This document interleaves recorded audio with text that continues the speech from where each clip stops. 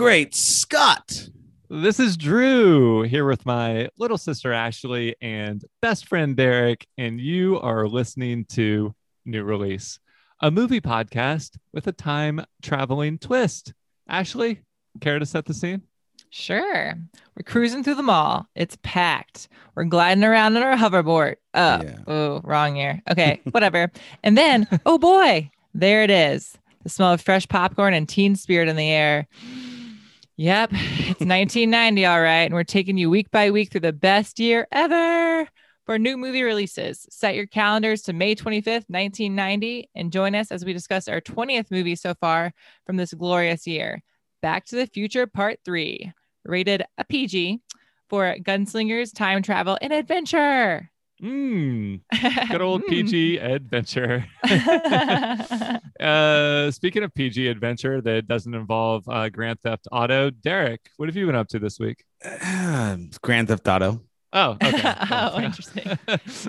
So I learned, in 2021, where we used to exist, that they destroyed one of the prototypes of the original DeLorean in the 1990s. So I had to go back. And we were already back. So I went to the factory. I stole it. I stole the prototype, and now it's parked outside the mall, and I've been picking up some chicks. It does look pretty sweet. If you didn't steal it, someone else did, because we've all seen it. We can't we've been late to work every day trying to wade through the crowds of people gathered around your DeLorean while you're just sitting in there with the doors popped up and your sunglasses on, your denim, sipping on a soda, eating a hot dog on a stick. Yeah. I was like, do you even work at the hot dog and a stick place anymore? I feel like you're just always sitting on your car. Oh, I do. Those. Yeah, you've continued. It doesn't make sense. Your great run of going undercover by getting an inconspicuous DeLorean and camping out in the parking lot. So good job. Not drawing any attention to us as time travelers ourselves. This is like the ultimate movie for us. This movie inspired the whole podcast and inspired every life decision that Derek has made up to this point. So without further ado, it's showtime. Woo. Get ready. What's your name, dude? Clint Eastwood. What kind of stupid name is that? Get set. Worst name. It's time to go back. Come on, run! The One moonwalk last thing. time. There's a hold up! It's a science experiment! Michael J. Fox. Christopher Lloyd. Back to the Future Part 3. When did you learn to shoot like that? 7-Eleven. Rated PG. Starts Friday, May 25th at theaters everywhere. All right. So I didn't get that, by the way. Derek, did you understand that? He played arcade games in 7-Elevens.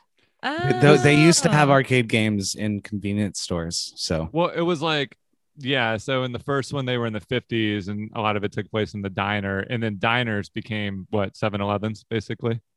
Because they kind of just swapped out that location for the equivalent, which would be a 7-Eleven convenience store. I think that's the way I interpreted it.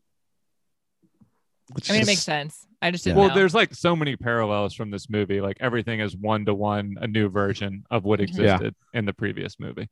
It is. It truly is. Yeah. So cool. Thanks, everyone.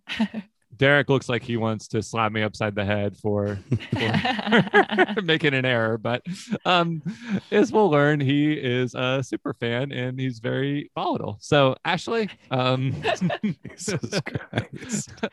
Without pissing anyone off on the podcast, what is your backstory with this movie, or the franchise overall? I hate all of them. Oh, I'm just kidding. Okay, I'm just kidding, Derek. I'm just kidding.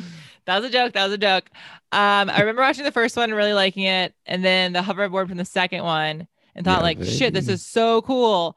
And that's supposed to take place in 2015, which is funny. Now I'm like, oh, that'd be cool if we had hoverboards, but we have other stuff kind of like it.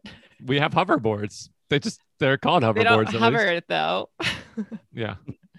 But no, I really like the franchise, so nothing bad to say about it.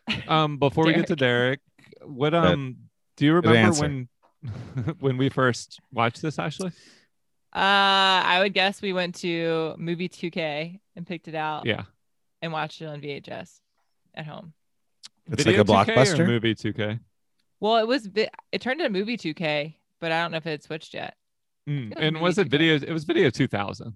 Yeah, and then Movie 2K, I think. Okay. Really changed it wow, up. it's always one step ahead of one step behind the times. That was our local video store. I just don't. Obviously, I have a lot of affection for this movie and the franchise. Well, I wouldn't say this movie. I would say the first movie, but I don't. I can't remember the first time we watched it. It obviously came out like. Probably it came out in 85, so a few years before you were born. I was 1, and so we would have watched them, you know, when the sequels came out and it was out on video. But yeah, anyway, I think I probably watched it more in my teen years than like growing up. For you, Derek, when did this love affair start? It happened very early on in my childhood. Figured, yeah. I think I saw 2 before 1, or it doesn't really even matter because they kind of both blend in with one another. But in summary, honestly, Michael J. Fox is one of my most favorite, cherished actors ever. Christopher Lloyd as well. And the fucking flex capacitor and the dopest car ever. It just makes for such a amazing trilogy, and I know there are issues with it, which I'm sure we'll get into. But I mean, I honestly don't think that the first one, it has some weird parts of romance with his mom, or kind of like that whole. I knew that was going to get brought up. That's fine. No, like I actually think, I don't know if it's problematic or anything, but I actually think the weirdness of it makes it more interesting to watch. I don't think there's any flaws with the first one, but like a lot of trilogies that you crank out in sort of short succession, there's a pretty big drop off. I don't know if it goes perfectly linearly. I don't know if the third one, some people apparently think the third one is better than the second. Maybe that's just kind of a time period preference. But for me, I think they just kind of drop off steadily as they go. Do y'all want to kind of like talk about this movie, you know, to try to force ourselves to focus on this movie, or to just kind of keep bouncing around the whole trilogy? Because I'm fine either way. Bouncing around. But I was gonna say, did you know that Back to the Future 2 and 3 were filmed back to back? I did.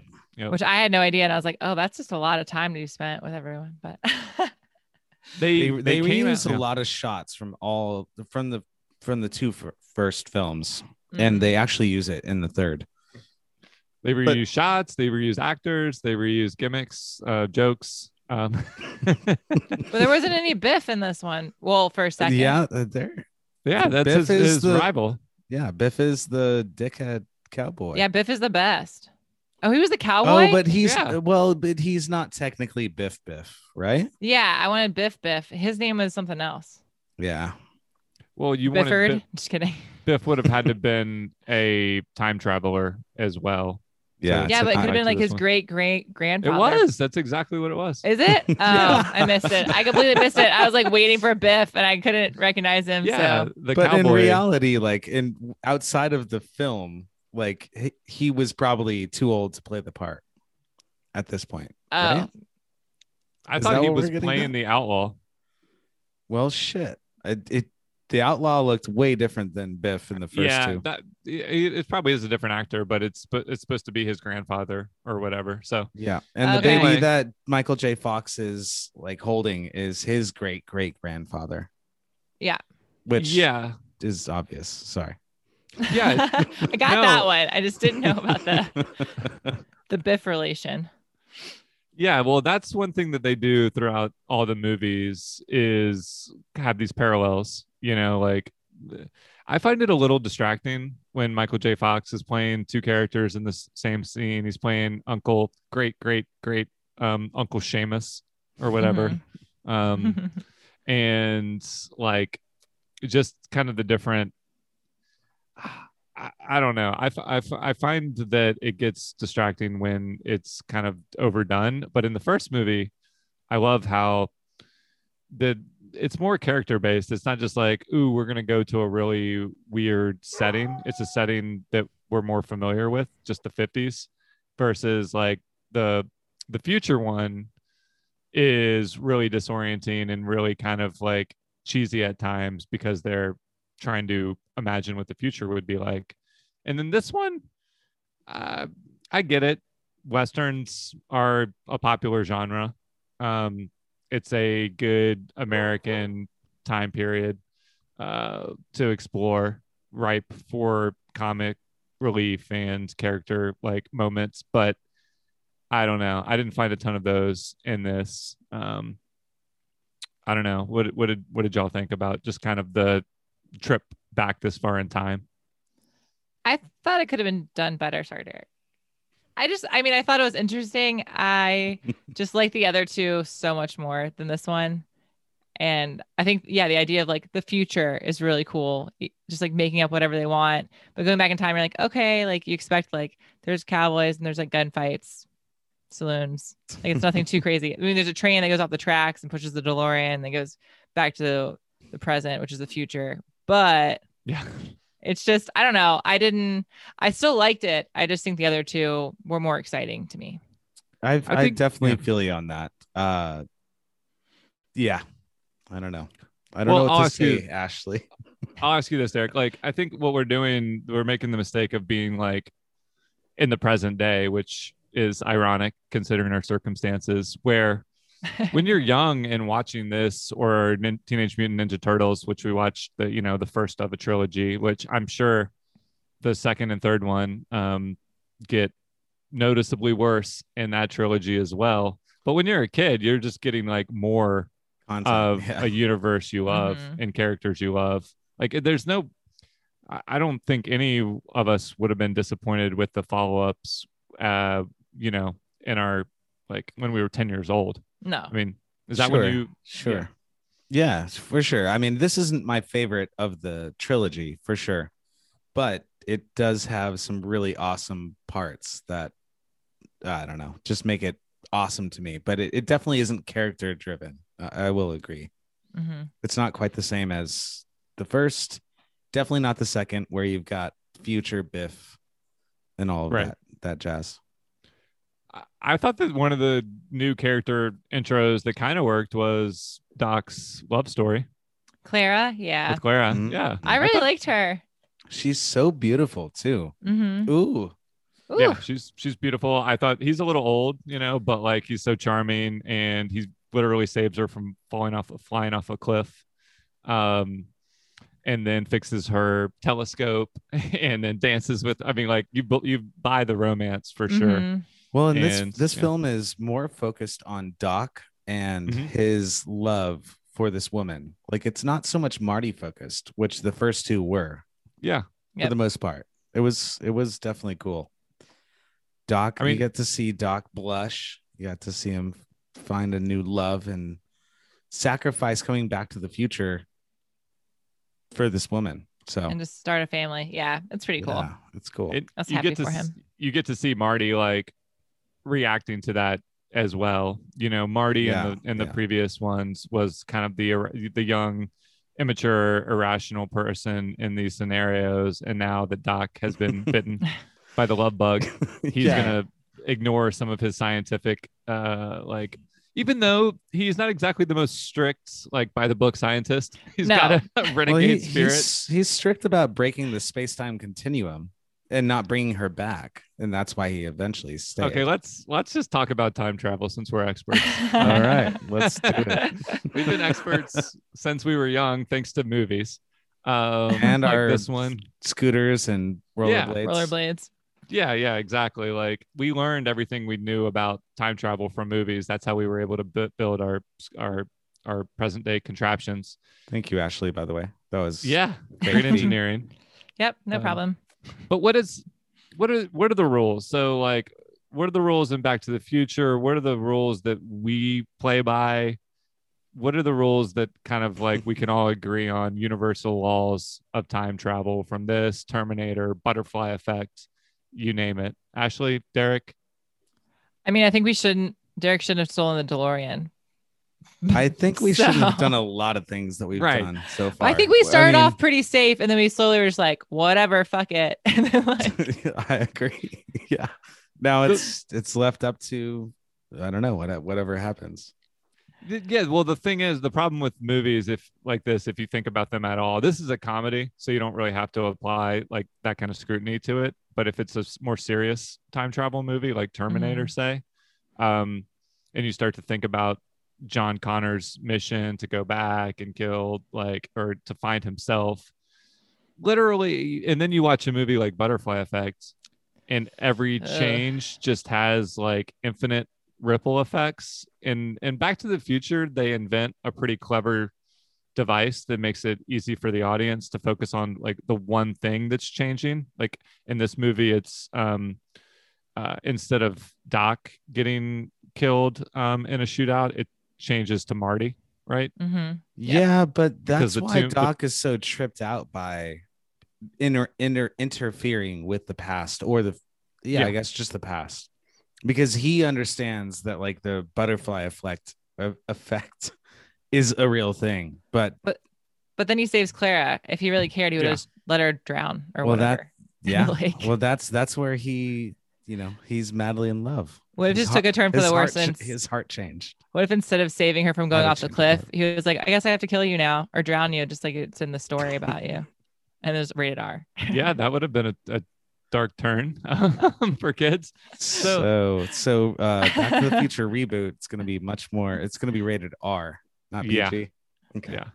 Okay. I mean, I'm not advocating for the butterfly effect approach. Like that movie's a mess, but it just makes more sense to me that I'll tell you the theory that I believe in. It's the multiverse, multiverse theory. And Doc kind of touches on this in part 2, where they create a alternate / parallel timeline. So he draws like a diagram on the board. We're going along on this timeline, and now we've dipped into this one.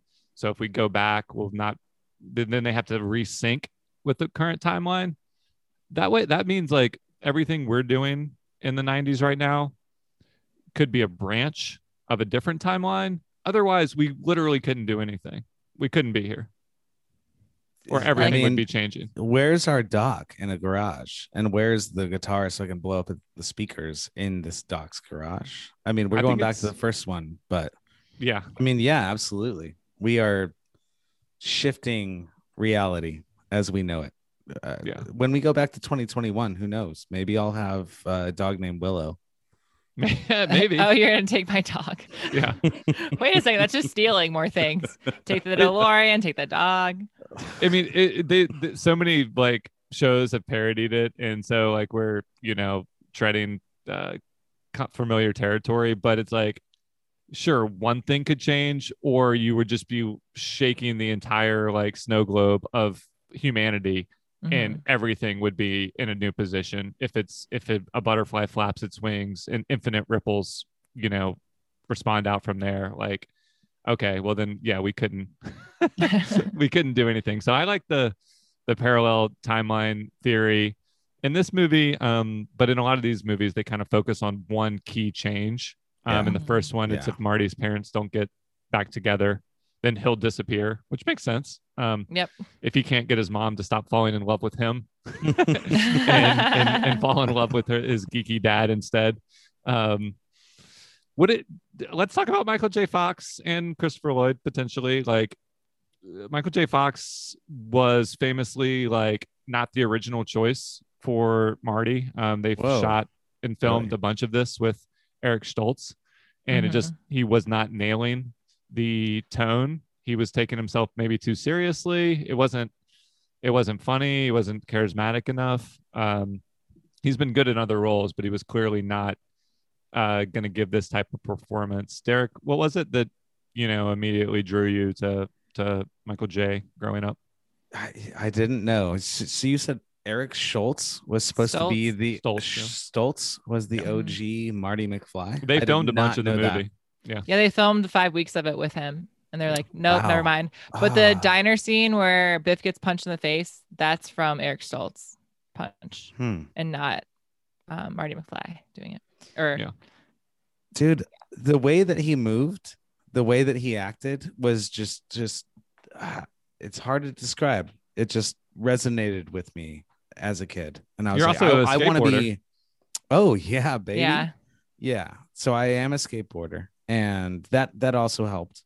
But just his moves and his jokes like resonated with me. So I don't know. It wasn't anything specific. It just clicked. Like Michael J. Fox is just a badass, and I was like, okay, I want to kind of be like this guy. Yeah, he's super likable, which you're like drawn to him.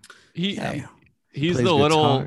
He's little. I mean, like, I mean, that's not a cheap shot. Like Christopher Lloyd is looks like a giant, and makes Michael J. Fox look smaller. But it's important to his character that he is gets picked on and needs to be like standing up in all these movies to much more physically imposing people. So it's like he uses his wits and his like, you know, just improvisation to overtake these more intimidating foes over and over. Nobody calls me a chicken.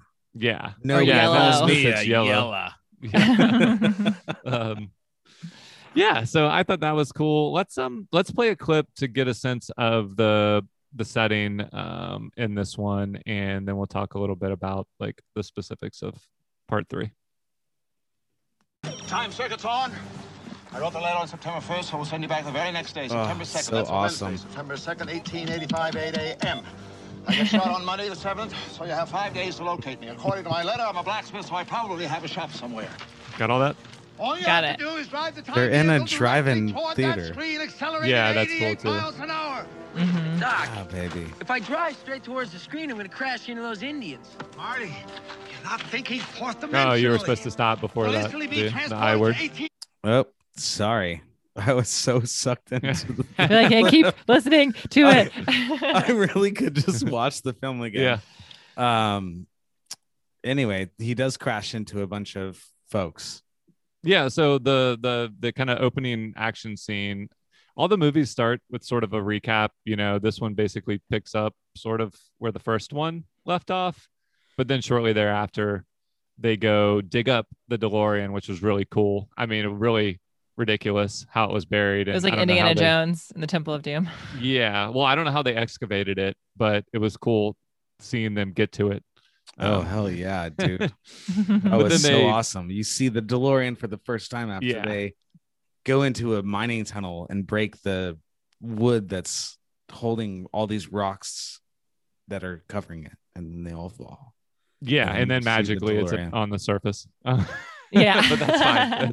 That's it's movie magic, baby. Yeah, but so the scene where he crashes through the like mural of Native Americans and into the Wild West, 1885, proceeds from there to, this is probably one of my favorite action scenes in the movie, even though it's not as grand as the great train scene at the end. Is like, first, the DeLorean is being chased by a group of horseback Native Americans, and they're like, I don't know, not that thrown off by the car there, but what are you gonna do? I mean, just keep going. He shows up, they're attacking, whether or not that they're weird vehicle is there or not.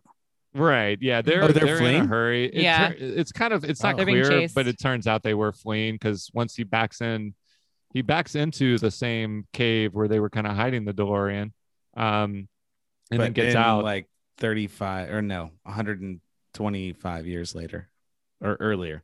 Yeah, exactly. And then, you know, once he thinks it's safe to come out, he is stormed by a group of like white folks chasing the Native Americans as part of some battle. So you get to, it's just a fun, like, it's a horseback chase of a car, and then horseback chase. It definitely throws horseback you into the chase in the car through into the West, like, or into the Western setting effectively, and then it's kind of like small town hijinks from there, and in terms of like they're in the one Western town with saloons and outlaws, and everything you would expect. So I don't know. How did y'all like the Western elements? I liked it. I thought they did a good job with it. I like the whole like small like town hall kind of thing when they did the clock unveiling of like their first clock. Yeah. And they had a party and they were dancing. And I think that was cool. It's some really good scenes overall. And that's the same town hall clock that exists in 1985 too. So that lasted the entirety of 1885 to 1985. Way to go, Doc. So like that. Breaking news that I procured through manual labor. Thomas Francis Wilson, best known for playing Biff Tannen, Griff Tannen, and Buford Mad Dog Tannen. So it's the same actor. So he truly was the same actor. Oh, yeah. I mean, this is only 5 years later.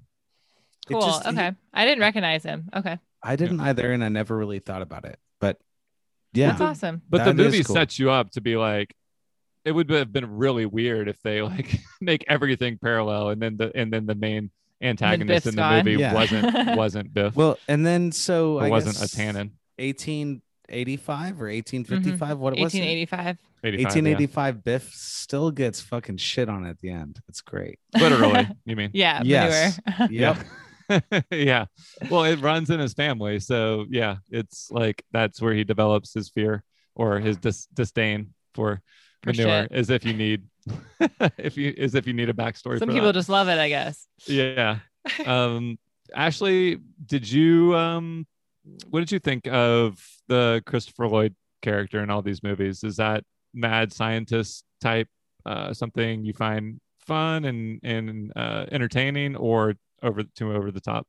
I liked it. I think he's really lovable. So I'm just like, what's his quirky brain going to come up with the next? And you're like, oh, he made a way like back in 1885 to make one ice cube off this like huge contraption. He's like, oh, you want some ice? And he like pops one cube into a drink. I don't know. I think he's great. I like his over the top, eccentric. I can't say it. Eccentric. You've had a few Drew moments the last couple of weeks. You're talking about Doc, yeah? Yeah. Eccentric. Oh, and then Marty McFly shows up and he's like, "Can I get some ice water?" Yeah. Yeah. They're like, go dip your head in the horse trough. Oh, right, at the bar. Yeah. So if he would have only have met Doc for one ice cube before that. How about Michael J. Fox's outfit when he gets terrible when he goes back? Are you kidding me? I would wear that every day. Oh, it was so bright and colorful. But you would think he would try to fit in a little better. Like clearly he doesn't. It was Doc's fault when he first meets Doc, when he gets back to the good old country days. Yeah. He's like, you're the one who told me to wear this. Well, exactly. He's like, why are you wearing that? Who dressed you? You did it. Like, you did. Their reunion was cute. I mean, Doc saves his life. He's literally being hung. Mm-hmm. One thing I thought that Marty is being hung. Yeah. Marty's actually, hung, fucking shoots the rope. Michael J. Fox actually loses consciousness during that scene. What? Wow. They actually like hang him by accident and he like passes out. Oh, Jesus Christ. Sorry to interrupt. Just interesting. No, what I was going to say is that I watched a different movie last night that has some parallels, which we'll talk about in our Rank the Blank segment. But you actually feel the danger in this movie when he arrives. Kind of, I didn't really do a good job of describing when they first arrive in the midst of that like battle scene. But once he gets into town and goes into the saloon, he's immediately being accosted by, I mean, he sticks out like a sore thumb with his pink Western blouse. It's like bedazzled. And then he gets in he antagonizes in typical Marty McFly fashion, antagonizes the meanest, toughest dude, accidentally calls him Mad Dog, which he doesn't appreciate. And then describe how he gets out of the shootout or how he is able to outmaneuver bullets. Oh, okay. So this is fun. Which I didn't expect. I don't know what I expected. It's so good. But he takes it's like a breastplate from a stove, right? Oh, I'm not even talking about that. No. We're not getting that far yet. We're talking about in the saloon. So in the saloon, so this is a popular thing where Marty McFly gets called a certain name, or he's got a bully. So he starts doing the moonwalk and then does a full Michael Jackson dance and grabs his crotch and is like, "Oh!" Yeah. And then he jumps on the bar and gets the fuck out of there. It's a classic version of the Western trope of like shoot at someone's feet to make him dance. So they shoot at his feet and they're like, "Dance, boy, dance." And the dance he does is the moonwalk. And it's like a very effective way and they're all blown away. They're like, "What the fuck is happening right now?" Which is a nice callback to the first one as well. When he unleashes rock music on the prom crowd for the first time. So not quite the same effect as playing that Chuck Berry song, but still a fun little moment. So yeah, I don't want to come off like I was underwhelmed. It's just that the first movie is an absolute classic, and it's like the time traveling model for like a lot of what we think about in terms of how it works. And even though it's a comedy, like it just grounded it in human emotion really well. And then I think the two movies are like the two sequels are intentionally derivative. Like they repeat themselves over and over, and there's just diminishing returns, but I think it's kind of what they're going for. Yeah.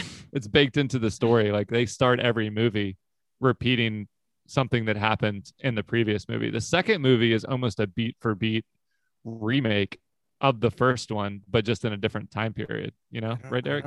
Yes, it is. Yes, absolutely. And for some reason, I still love every single film because I don't know, they have their own unique little pieces that just make it so fucking fun. Yeah. I mean, I think it's a clever gimmick, and it was interesting to learn, like Ashley pointed out, that they filmed these two at the same time. They actually came out, I remember early in our journey to 1990 this year, Back to the Future Part 2 was in the box office top 10 for a while at the start of 90, because they came out like 6 months apart. So they might have done that with the Matrix movies. But it's kind of surprising to me that they, even though they filmed them at the same time, they also released them that close together. So kind of like a Christmas and then a summer release schedule. So I thought that was interesting, but what a time to be alive. Anything else to talk about from the movie before Ashley kind of takes us out for now with her poetry rendition? No. Derek, anything we missed? Favorite moments, favorite? Our only chance to repair the present is in the past, at the point where the timeline skewed into this tangent. In order to put the universe back as we remember it and get back to our reality, we have to find out the exact date and the specific circumstances of how, where, and when. We'll listen to Ashley's Poetry Corner. Yeah, that was from the second part. That's kind of what I was describing with the split timelines. So are you ready for my poem? Yes, absolutely. Okay. Wait. We gotta set this up, Drew. Set Ashley up for her Poetry Corner, please. Yeah, dim your lights. Get out your lighters. Put on your berets. Ashley's wearing a festive one right now. Sip your oat milk lattes and let Ashley take us away on a little poetry adventure. Okay. Quiet snaps. Let's go from the present to the past to the future of the present. Keep it simple, straight to the point. Light up a joint. Sit back, relax, and take it in. Or have a gunfight at 7 a.m. All fun and games, but now it's time to go back to 1985 and meet up with your lovely future bride.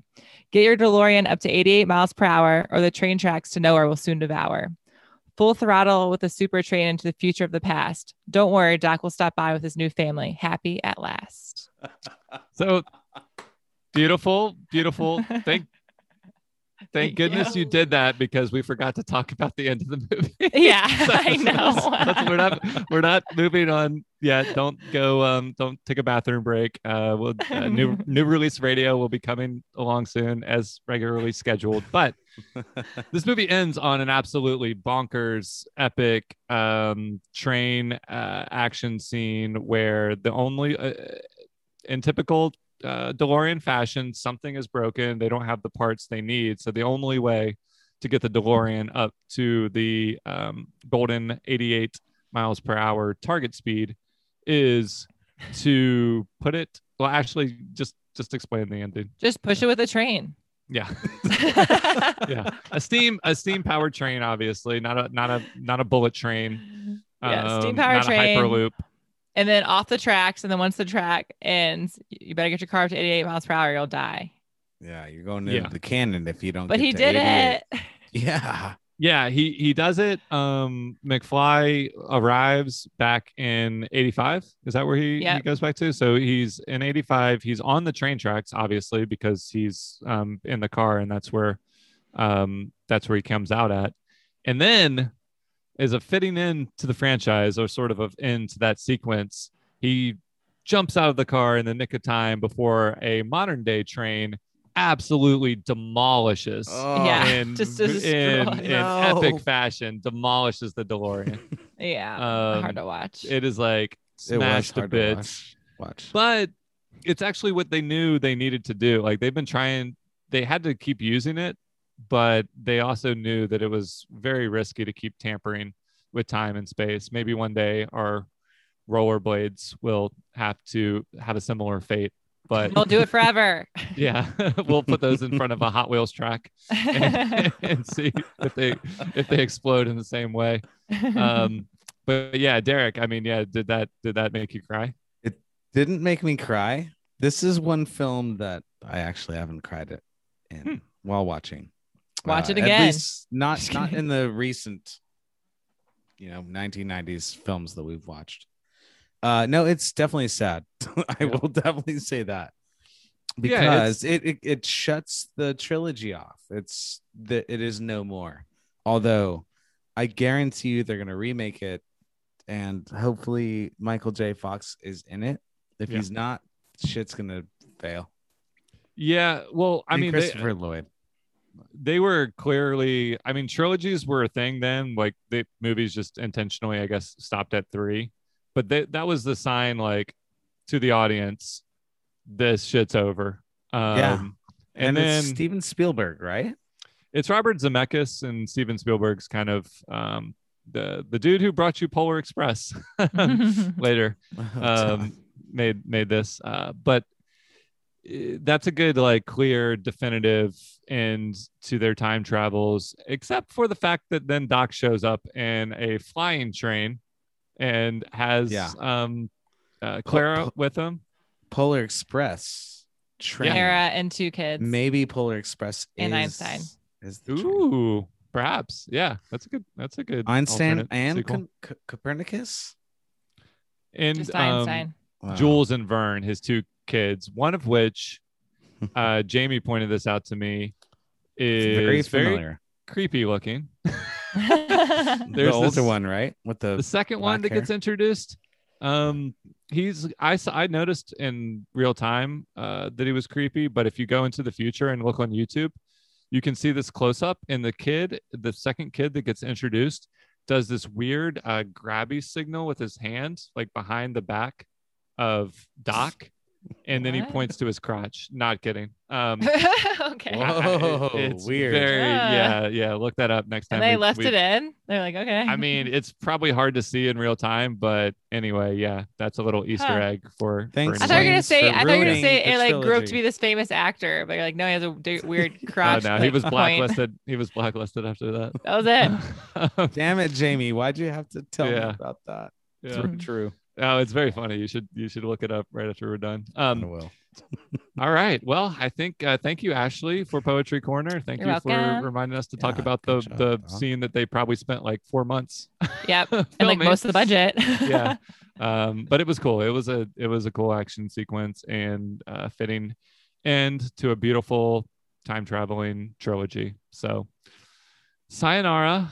Let's take a quick break from our discussion of Back to the Future 3 while we tune our dials to NR90 New Release Radio.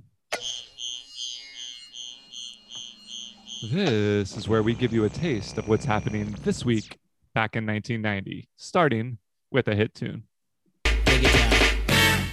Girl, I must warn you, I sense something strange in my mind. Yo, situation is serious. Let's cure it cause we're running out of time. Just could listen to that forever. The song you just heard was Poison by Belle Biv DeVoe, moving up one spot to number 6 on the Billboard Top 100 for the week of May 25th, 1990. Ashley, what in the heck is happening in news or pop culture this week? Heck? Oh, man. May 21st was the 43rd Cannes Film Festival. Wild at Heart, which sounds familiar.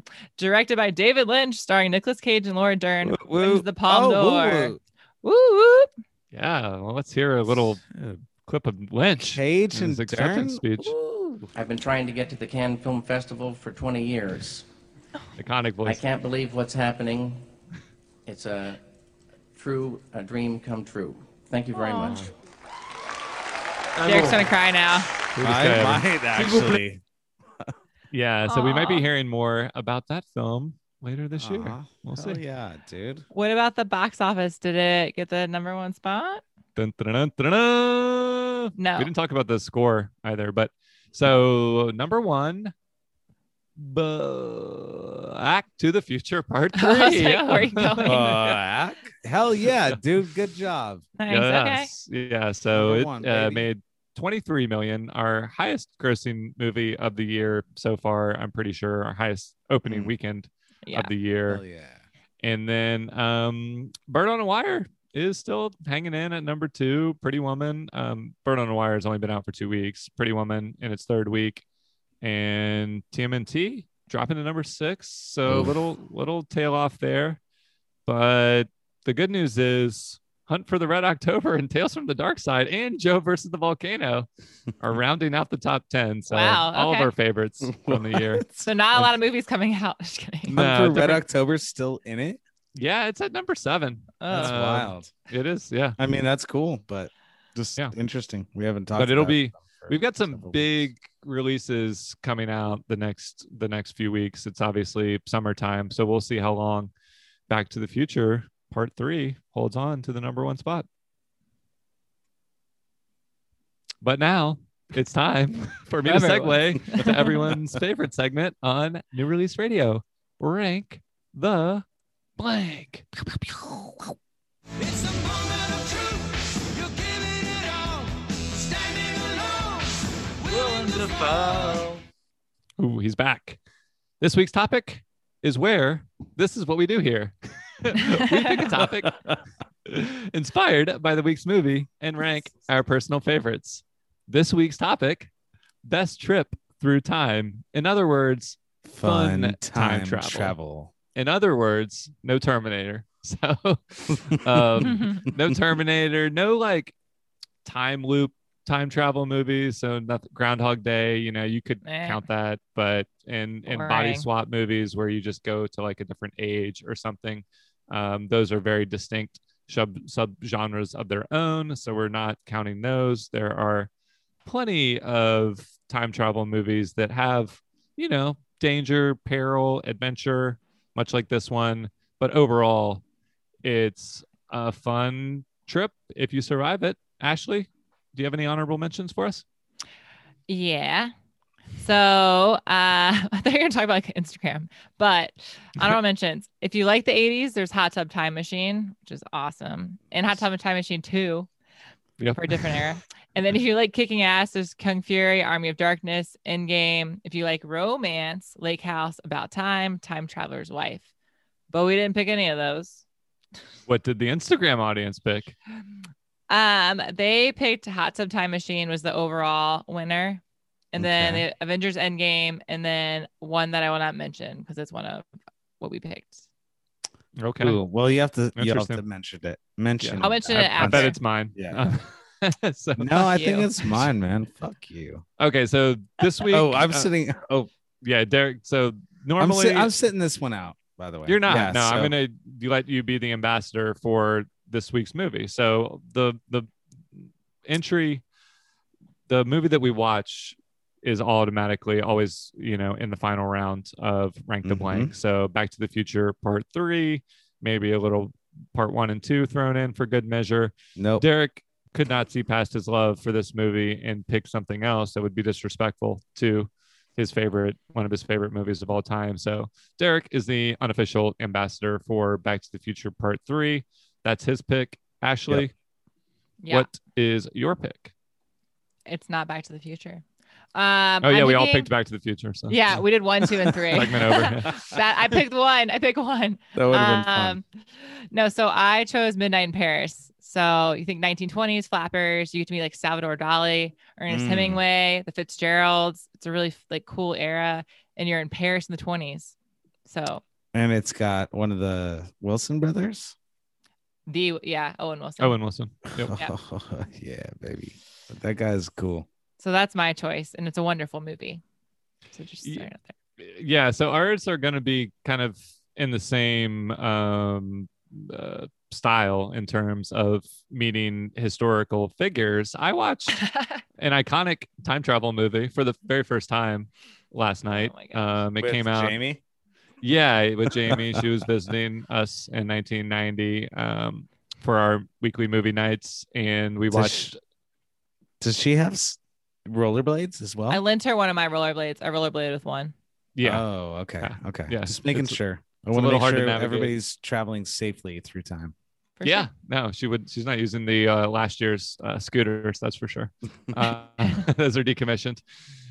Where are they? So 1989, there is a movie that launched the career of none other than Keanu Reeves, and it's kind of like I don't know how I avoided Bill and Ted's Excellent Adventure all this time, but it's got kind of a clever setup for the time travel. They're flunking their history class, and the only way for them to cram for their big end of year oral presentation that they have to give in front of the whole school, because that's how presentations for history class work, is to hop in the phone booth that materializes at their local convenience store. 7-Eleven? It's like a Circle K, I want to say. George Carlin is like an ambassador from the far distant future where they all worship Bill and Ted because of their music and their values. And so we know that like the fate of humanity depends on them passing this this history exam. And so yeah, they go round up Beethoven and Lincoln, Sigmund Freud, Lincoln, Genghis Khan, Joan of Arc. And they're all very agreeable for the most part. Like Genghis Khan, pretty agreeable, huh? He is. Yeah. He wields a baseball bat and beats up a mannequin at the mall. Probably the most fun part of the movie is there's like a mall montage where all the historical figures are you like, love mall montages. Yeah. Who doesn't? But it culminates with Beethoven jamming out on like 4 different synthesizers. While your favorite gathers. scene of all time, probably. Yeah. So my choice, Bill and Ted's Excellent Adventure, and Derek. Derek is going with the movie Back to the Future. Drew, your choice is really solid. I have to say that. Yeah. It's and tough. it got an Instagram vote. So. Ooh, okay. There we go. Somebody. Factor that in. It's probably Drew. And I knew you were gonna choose it. So well, this is one of the first times I know. Last week I picked a movie that I hadn't seen, but like I had a different choice until last night when I watched this, and I didn't necessarily expect it to like overtake Safety Not Guaranteed, a time traveling classic. I watched that the other day. Yeah. But it did. I had a blast. So from the past, it sounds like Ashley's and I's are the first matchup that we need to sort through. So what are y'all thinking between Paris versus? Okay. Yeah. That's what I figured. All right. Well, then it's Back to the Future versus Bill and Ted. And like, they're both comedies. They're both good. They both have a lot of like fun times. Cause remember, we're kind of keeping this on the light side of things. Neither of them get too dark. So I don't know. How do we solve this? I really want to hear Keanu Reeves. Dudes, you guys are going to go back in time. Yeah! You are going to have an excellent adventure through history. Who are you guys? We're you, dude! No way. No way. Yes way, Ted! Look, we know how you feel. We didn't believe it either when we were you, and we us said what we us are saying right now. Okay, wait. If you guys are really us... Here comes a cheap joke. What number are we thinking of? 69, dudes! Yeah. They sound like the Ninja Turtles. Mm-hmm. They do. And like you deserve to win. Congratulations. Like, Drew. Dude, Where's My Car? Yeah. It's the same. I think that was great. That was a great choice. Yeah. Dude, Where's My Car? I feel like definitely took some inspiration from this. Also, Pineapple Express. Just the buddy movies. Mm-hmm. Yeah, they're like stoner archetypes, but they are never stoned. They're just like dumb musician archetypes, I guess. But they're involved in like complex like time traveling concepts. Yeah, I mean, really, all they have to do is get in the phone booth and then look and then dial a number. But their gift is like being able to unite all these different personalities together and squeeze them all into a phone booth. So Bill and Ted was 1, Back to the Future was 2, and then Midnight in Paris was 3. All right. Cool.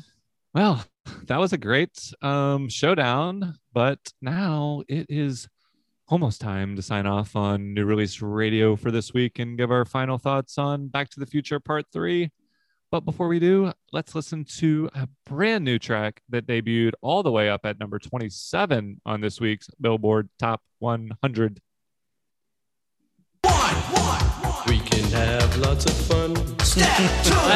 That's not what It is. This is it. It's just you and me. Step 4. Is this for real?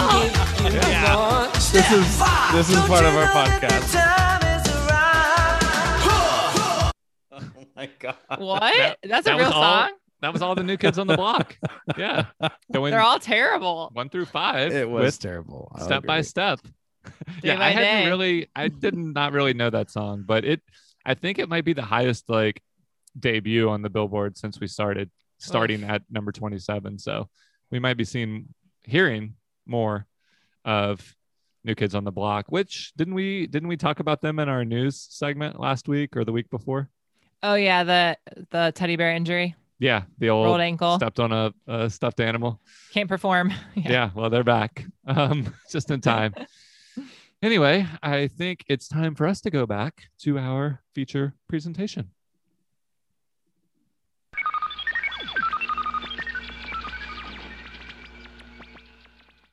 All right, Ashley, we've been cruising the mall. What's the early buzz on Back to the Future Part 3? Mikey liked it. Oh. Isn't that Michael J. Fox? Oh, in the commercial? Yeah. No, is it really? Yeah, I'm pretty sure. Mikey likes it. Is Michael J. Fox? Yeah. Okay, you can fact check me, but I just came up with that, but I'm pretty sure it's him. Anyway, the early buzz is that everyone really liked it a lot. It's doing really well. Obviously, it's grossing very high, but I would like to do some reviews and maybe a lie or two. So it was John Gilchrist. Shut up. We're going to say it's Michael J. Fox, so that sounds more realistic. Okay. No, it wasn't my dude. Cut it out. Cut it out. Okay. Okay. So I'm going to read some reviews and you can say if it's a critic that wrote this or a person from the mall. Okay. Mm-hmm. This is the most difficult segment. So, all right. How many are you giving us this week? 3? As many 4? as I want. Okay. Okay. I'll shut up. I'll shut up. Doc and McFly are back at it again. Always a hoot. It's 1. 2. This was definitely the worst movie of the trilogy. However, that doesn't Fuck mean it wasn't you. still enjoyable. It's still uplifting at the end. It's just the worst one. Okay. It's 2. Okay. 3. 2 was Ashley. When McFly threw the frisbee pie and saved Doc, I lost my shit. That's 3. Okay. Well, That's I think Ashley as Derek and I well. are in agreement. Yeah. Number 1 is you. Number 2 and 3, or sorry, number 1 was legit. Number 2 and 3 were made up by you. Okay, well, but Derek, you're forgetting how this works. So Ashley didn't make any of these up. These are real people from the mall. Ashley did them all. These are real mall people. Okay. And real movie critics. All So right. I think All right. one. Mall was number 1. No, you mean movie critic. Yes, that's what I meant. You can't work together on this. It's supposed to be a competition. No, it was obvious. Yeah. So mall. yeah, person, exactly. Drew, it's anonymous difficult. small person. Yes, anonymous small person. 2 and 2 3. and 3. I'm gonna have to agree. Mall person wrote them all, so fuck you guys. Oh, I mean, that would have been what was my the other first guess. one again? Doc Marty and McFly. Doc and McFly are back at it again. Always a hoot. Ah, Yeah, who says hoot? Good point. Yeah. damn! This segment's Anyway, so difficult. If any of our I mean, what kind of listeners got critics it is right, it? let us know, please. It didn't win any awards. Just throwing that out there. Ah, son of a gun. But I think you guys already know I think I already know the answer to this. But would you guys recommend it to someone at the mall? Oh, that's a maniacal recommendation there. Yes, watch it 15 times. Go back. Just don't buy another ticket. Just keep going. Just sit hide in the bathroom and then go sneak back into the theater. Oh, we're in 1990. Yeah, Oh, we know I'm- people at the I'm- mall. Just come see Derek's Yeah. DeLorean, and he'll escort Grab a you hot into the mall. dog and then Yeah, every Mr. Wiggly Grab a comes hot with Grab a one hot free dog. admission. So okay, Derek recommends you watch it 15 times. Drew.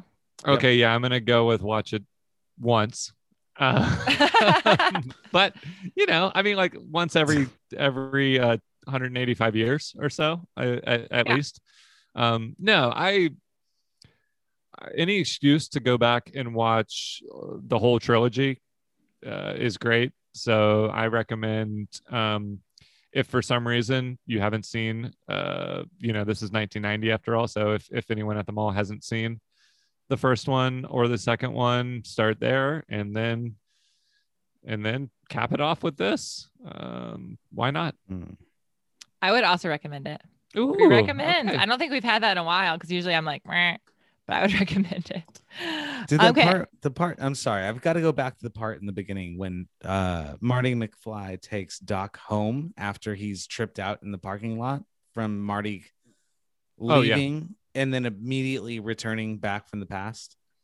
And then Marty's passed out, super tired, with his feet on a hoverboard. Oh yeah, that's a cool scene. Well, that's that is so a cool fucking scene. rad, dude. And then Doc trips on the hoverboard and Yeah. flies into the piano and makes like ghost noises because he's seeing a ghost. It's That was a really good scene. it's like really broad humor, but I'm usually allergic to that, but it totally works. Yeah. So great start to the movie. Yeah. So, on a scale of 1 to 90, how 90s is this movie? Music, wardrobe, actors, tropes. So far, we have Teenage Mutant Ninja Turtles, 89 out of 90, House Party, 84 out of 90, Pretty Woman at 81. This is a tough one, obviously. This is not, I mean, set primarily in 1885, 100 years after the first one. Although Michael J. Fox kind of peaking when was Teen career-wise. Wolf? Was that the 90s? Yeah, it's the 90s. Really? I'm pretty sure. I'm actually gonna have to for my own. Oh, it's 85. score, Sorry. it's- Yeah. Okay. So that came out the same year as Back to the Future. So he's peaking in the 80s as well. I mean, I don't know. I don't think I can give this a super high 90s score. Neither can I, even though I love it so much. But yeah, I mean, it's not even set in the 90s. Michael Like, Jackson Yeah. dance 15, and then just some callbacks to the 80s. Well, the movie starts. So I give it 25. Yeah. Well, like you just said, the movie starts with the beginning of the first movie, the end of the first movie. So it starts in 85. So Yeah. that's as close to the 90s as we ever get. And then it goes from 85 to 1985 to 1885, and I think all the things they're referencing, since this was filmed in the 80s, again, it's not ahead of its time because it's not trying to be. So the score is kind of like timeless / 80s. Yeah, we'll give it a 32. It doesn't matter. Okay. It doesn't make the top. Emphatic 32. So what should we include in our new release gift shop? So after that's really hurting my ear. Stop. I guess Derek has a suggestion. Jeez. Okay, I was gonna explain what we're doing. No.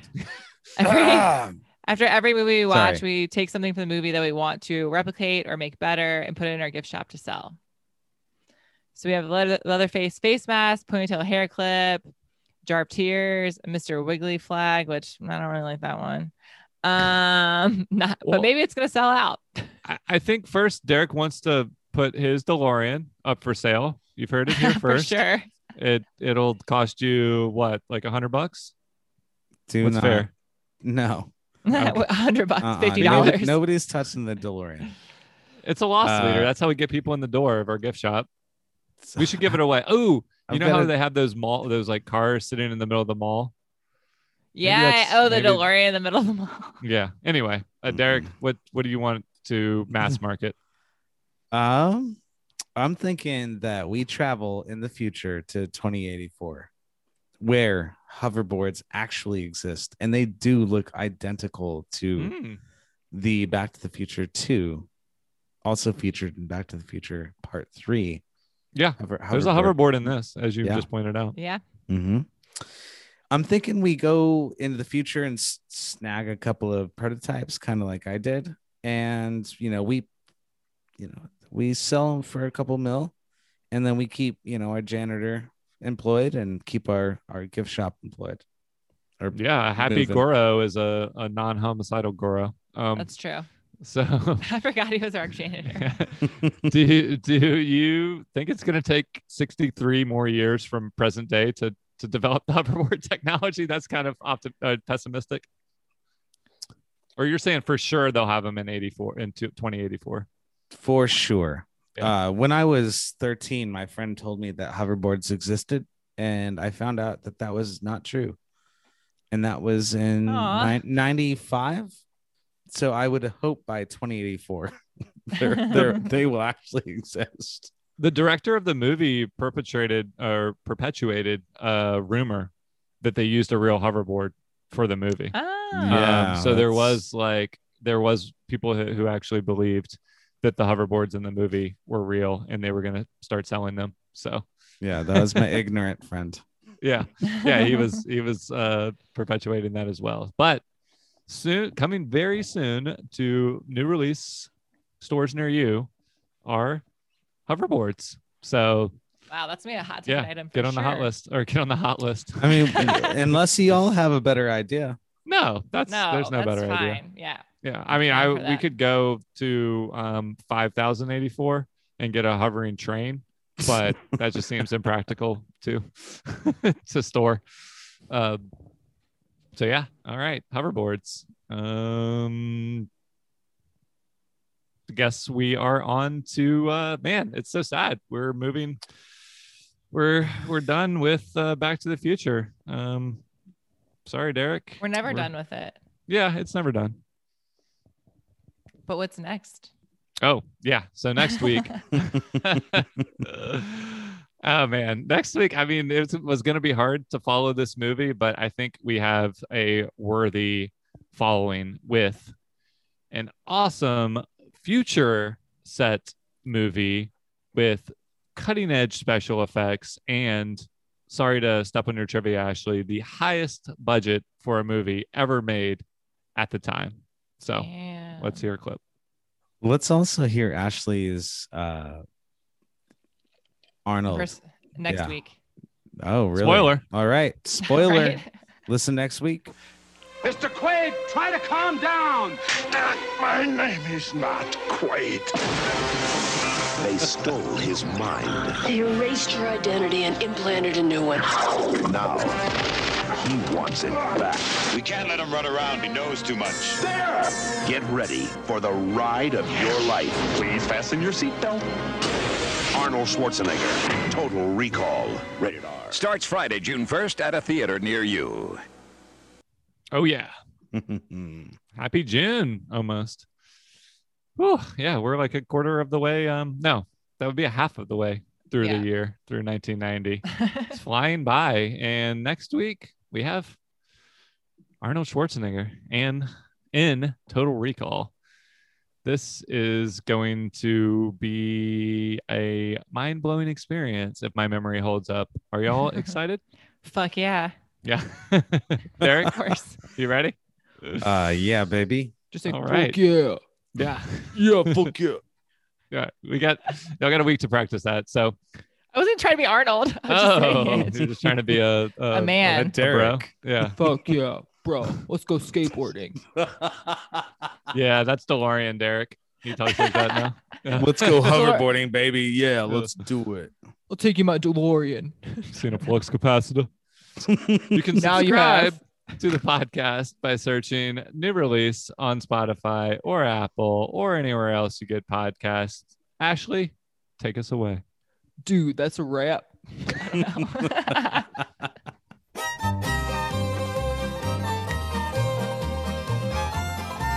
This is when they're dancing. Yep. They're in love.